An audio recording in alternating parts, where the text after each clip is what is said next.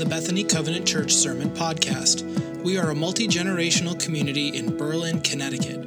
Our services are held Sundays at 9:30 a.m., and you can find out more about us at www.bethanycovenant.org. Well, good morning. It's good to see you all, and I hope you had a wonderful time celebrating Thanksgiving with family and friends. I want to thank all those who had a part in decorating and beautifying our sanctuary as well as the lobby space. Yeah, thank you all.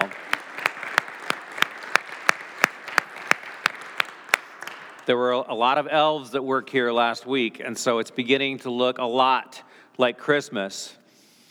But as Christians, we are invited in this season before we get to Christmas to embrace and to linger in the season of Advent that begins today.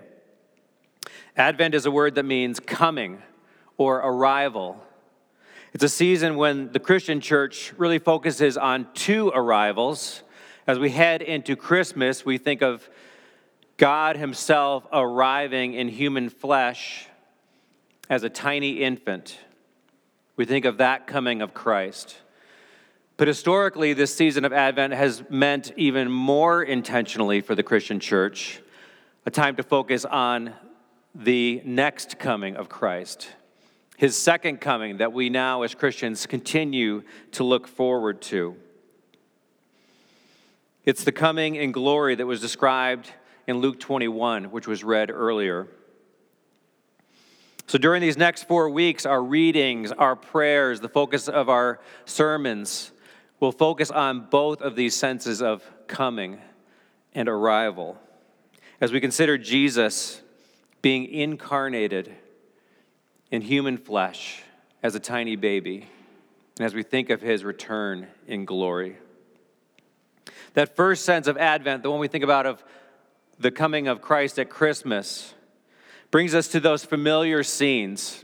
You hear the word Christmas and you probably think of Mary and Joseph and a baby and a manger, and rightly so. And as our pastoral team gathered recently here at Bethany to discuss this Advent series, as the four of us pastors did some planning to put together the sermons that you'll be hearing from each of us over this 4-week series, we recognize and acknowledge the challenge of the familiarity of Christmas. The challenge it is, as we think about how familiar and comfortable those images are, the challenge to be reminded and to remind each of us that as familiar and warm that those images and stories may seem, the message of Christmas is nonetheless earth-shattering. Christmas really matters because we really need a Savior. The Creator God coming to earth in human form literally changed everything.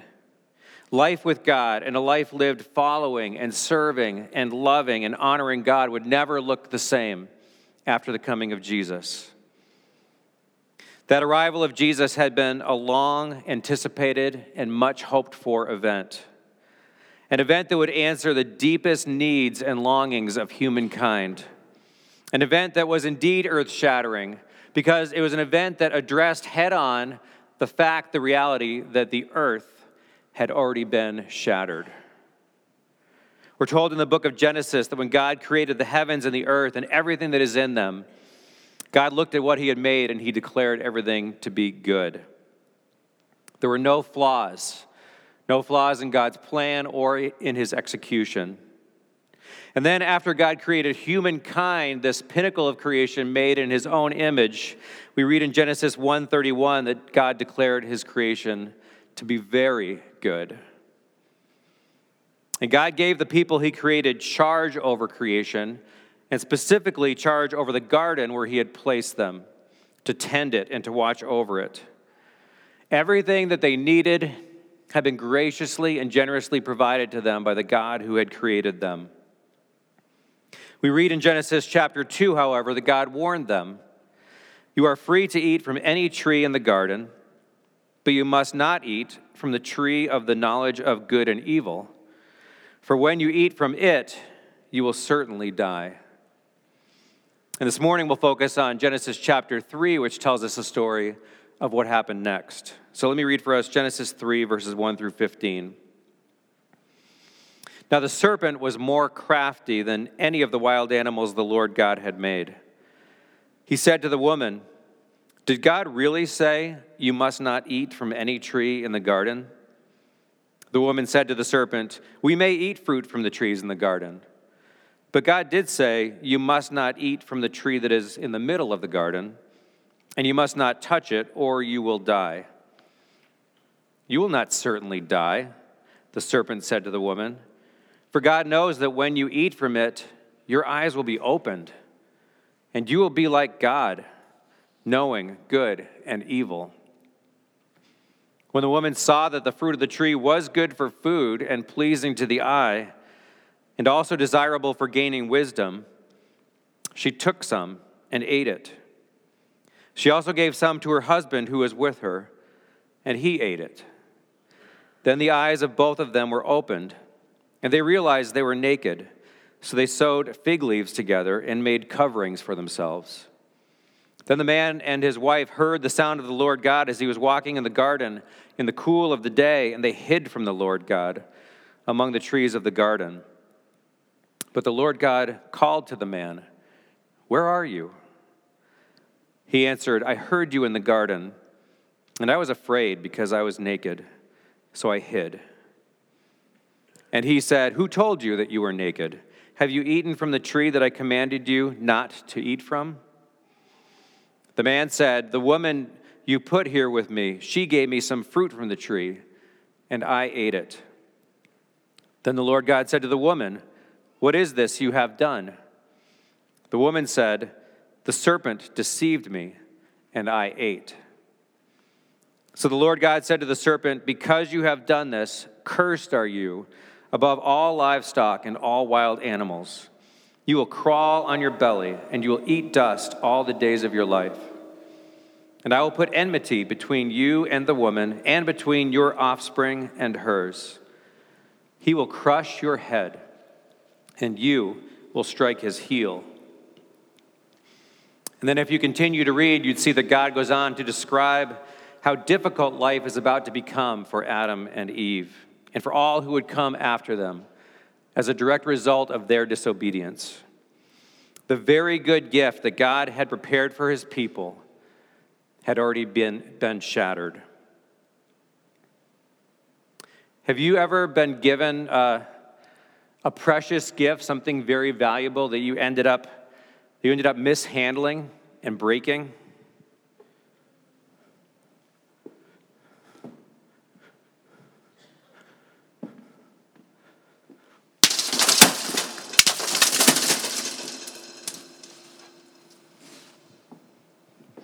Hopefully it wasn't that intentional.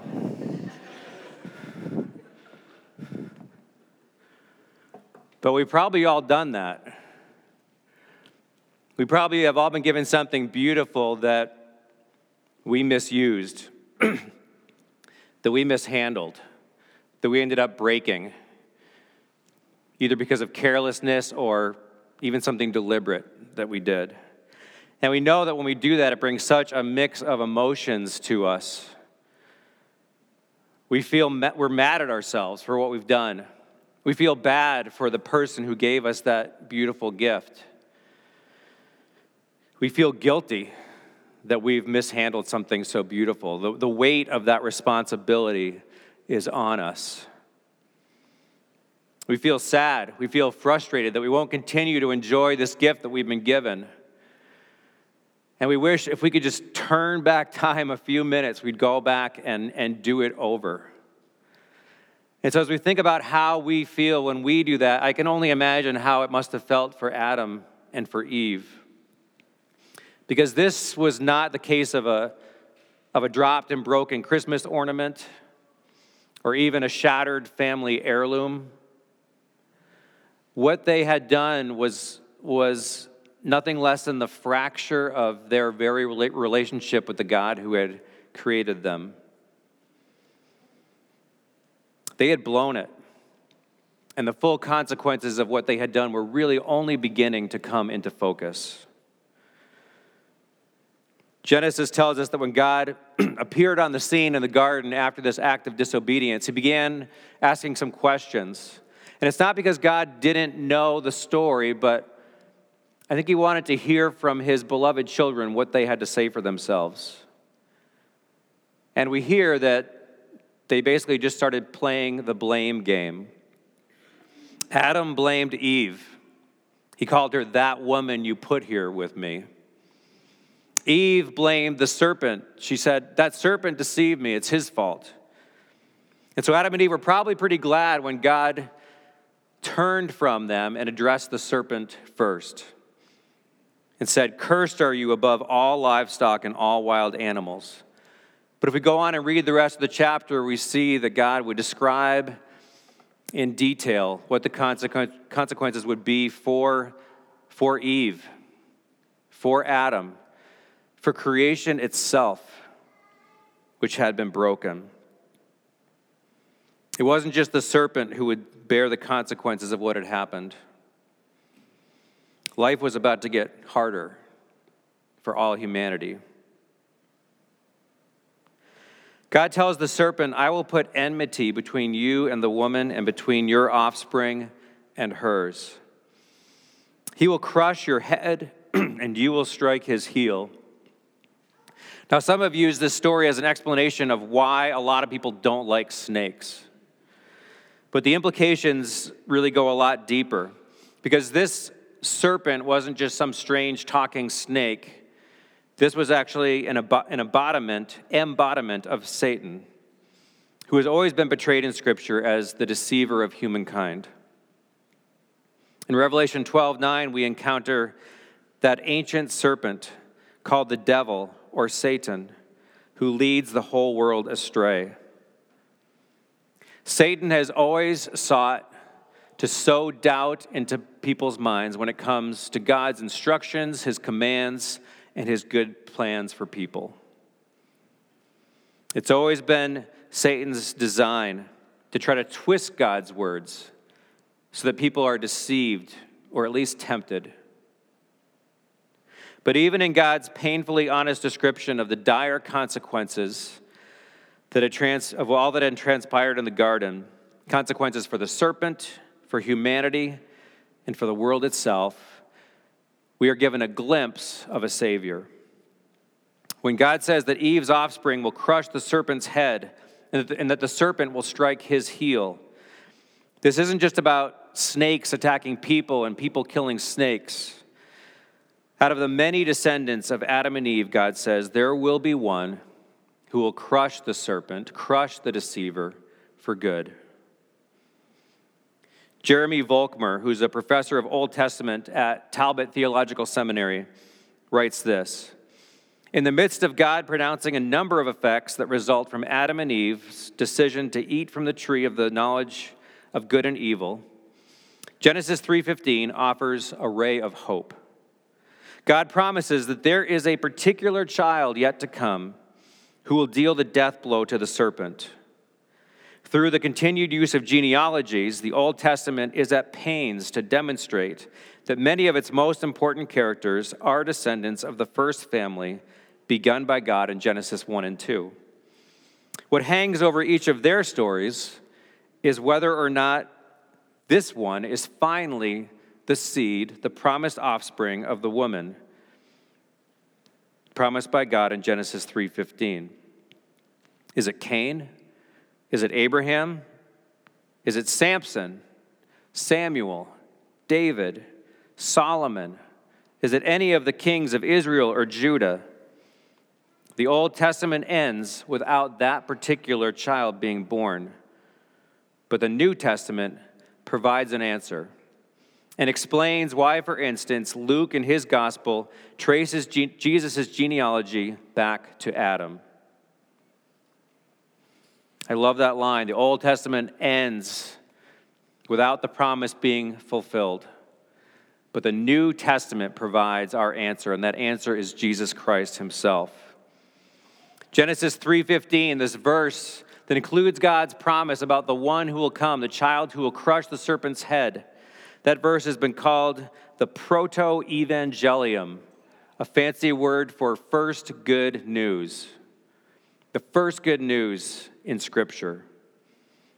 The first appearing of a messianic promise. And even though the Old Testament comes to a conclusion without the birth of the promised one, this one who would crush the head of the serpent, the Old Testament is filled with numerous promises, foreshadowings, and prophecies about him. The prophet Isaiah, in particular, delivered from God messages to God's people. Messages that told of a deliverer, a coming king, a faithful servant, one who would ransom God's people from bondage, not just to their oppressors, but bondage to sin and death itself. Isaiah 9, 1-7 was read earlier. And we heard in that passage the titles of this coming Messiah, these names that are often used by the church in this season of Advent. The child to be born, Isaiah declared, would be called Wonderful Counselor, Mighty God, Everlasting Father, Prince of Peace. Now, I'm sure there are some of you who right now have Handel's Messiah running through your head. You can hear the tune that is set to these words. One observer writes, the well-known chorus, "For unto us a child is born," is now regarded as one of the most glorious expressions of sacred joy in the Christmas repertory. This chorus that includes all of these names for the coming Messiah is a source of joy for those of us who are on this end of the completion of this promise. We are on this side of seeing this Savior come and this promise come to fruition. But in Isaiah's time, these names could only provide a glimmer of hope. The people yet didn't know the joy of deliverance, but these hints at a deliverer stirred up in them and kindled hope as they believed that the words of Isaiah were the very faithful words of God. And these titles for the Messiah, these phrase names, are going to serve as guideposts, as kind of anchor points for this 4-part sermon series as we journey together through the season of Advent. And this morning we focus on the title, the name, Wonderful Counselor. The book of Genesis presents us a story of two people who are placed in a garden with pretty simple rules to follow.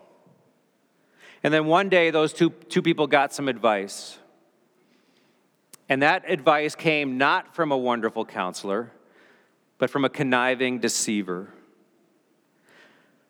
Advice that came from one who was intent to do whatever he could to sever the beautiful and loving relationship between Creator and creation. He was focused on sowing doubt into the minds who had not only been created by God, but had been taught clearly by God himself. This deceiver was focused on holding up to these people something and saying, I have something for you that's more desirable than what you've already been given. I have something for you that's actually beyond. It's better. It's a benefit for you. You should take hold of it. That deceiver offered the worst advice in the very young history of humankind. And his advice has not gotten an ounce better ever since.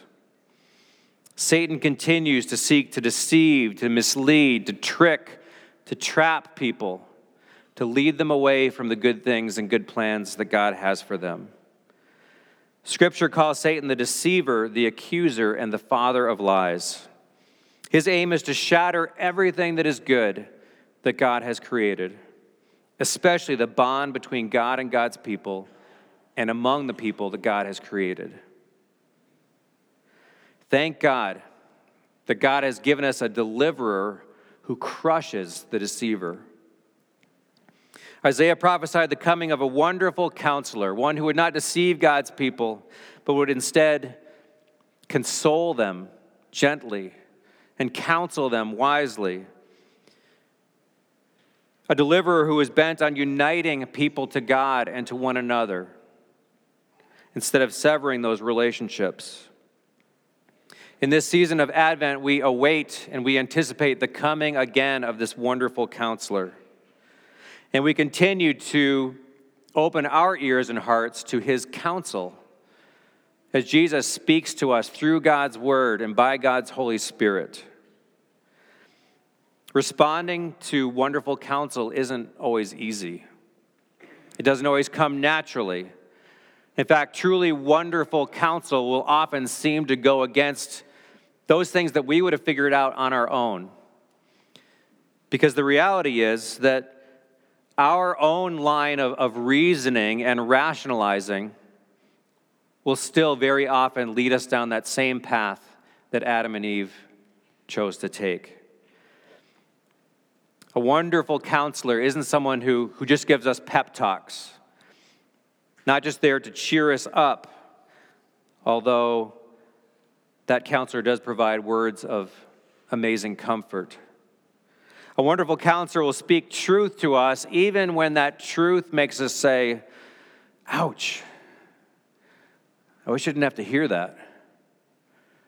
Wonderful counsel is something that will actually often put its finger on deep places in our lives where there are things that need to be changed, things that need to be faced and addressed, places where we've decided to go our own way rather than following the way that God has laid out for us and lovingly provided for us.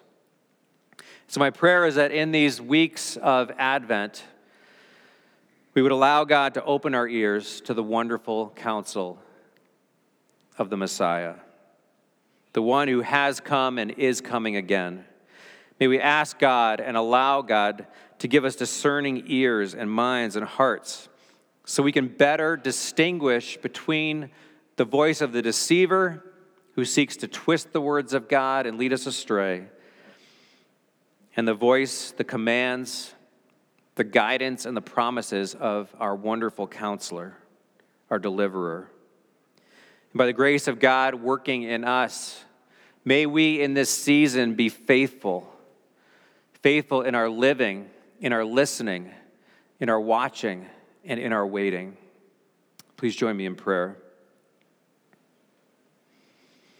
Jesus, wonderful counselor, would you teach us, guide us, counsel us in this season that in so many ways feels very familiar? Even as we experience the joy of the season and the warmth of the colors, the traditions, and the festivities, remind us why we need a Savior, why you came to earth, and why it's so important that you are coming back. And Jesus, for those for whom this is not a season of joy, but one of challenge, of isolation, of grief, or of mourning, would your wonderful words of counsel speak life and comfort and peace to their hearts. We ask this all in your precious name. Amen.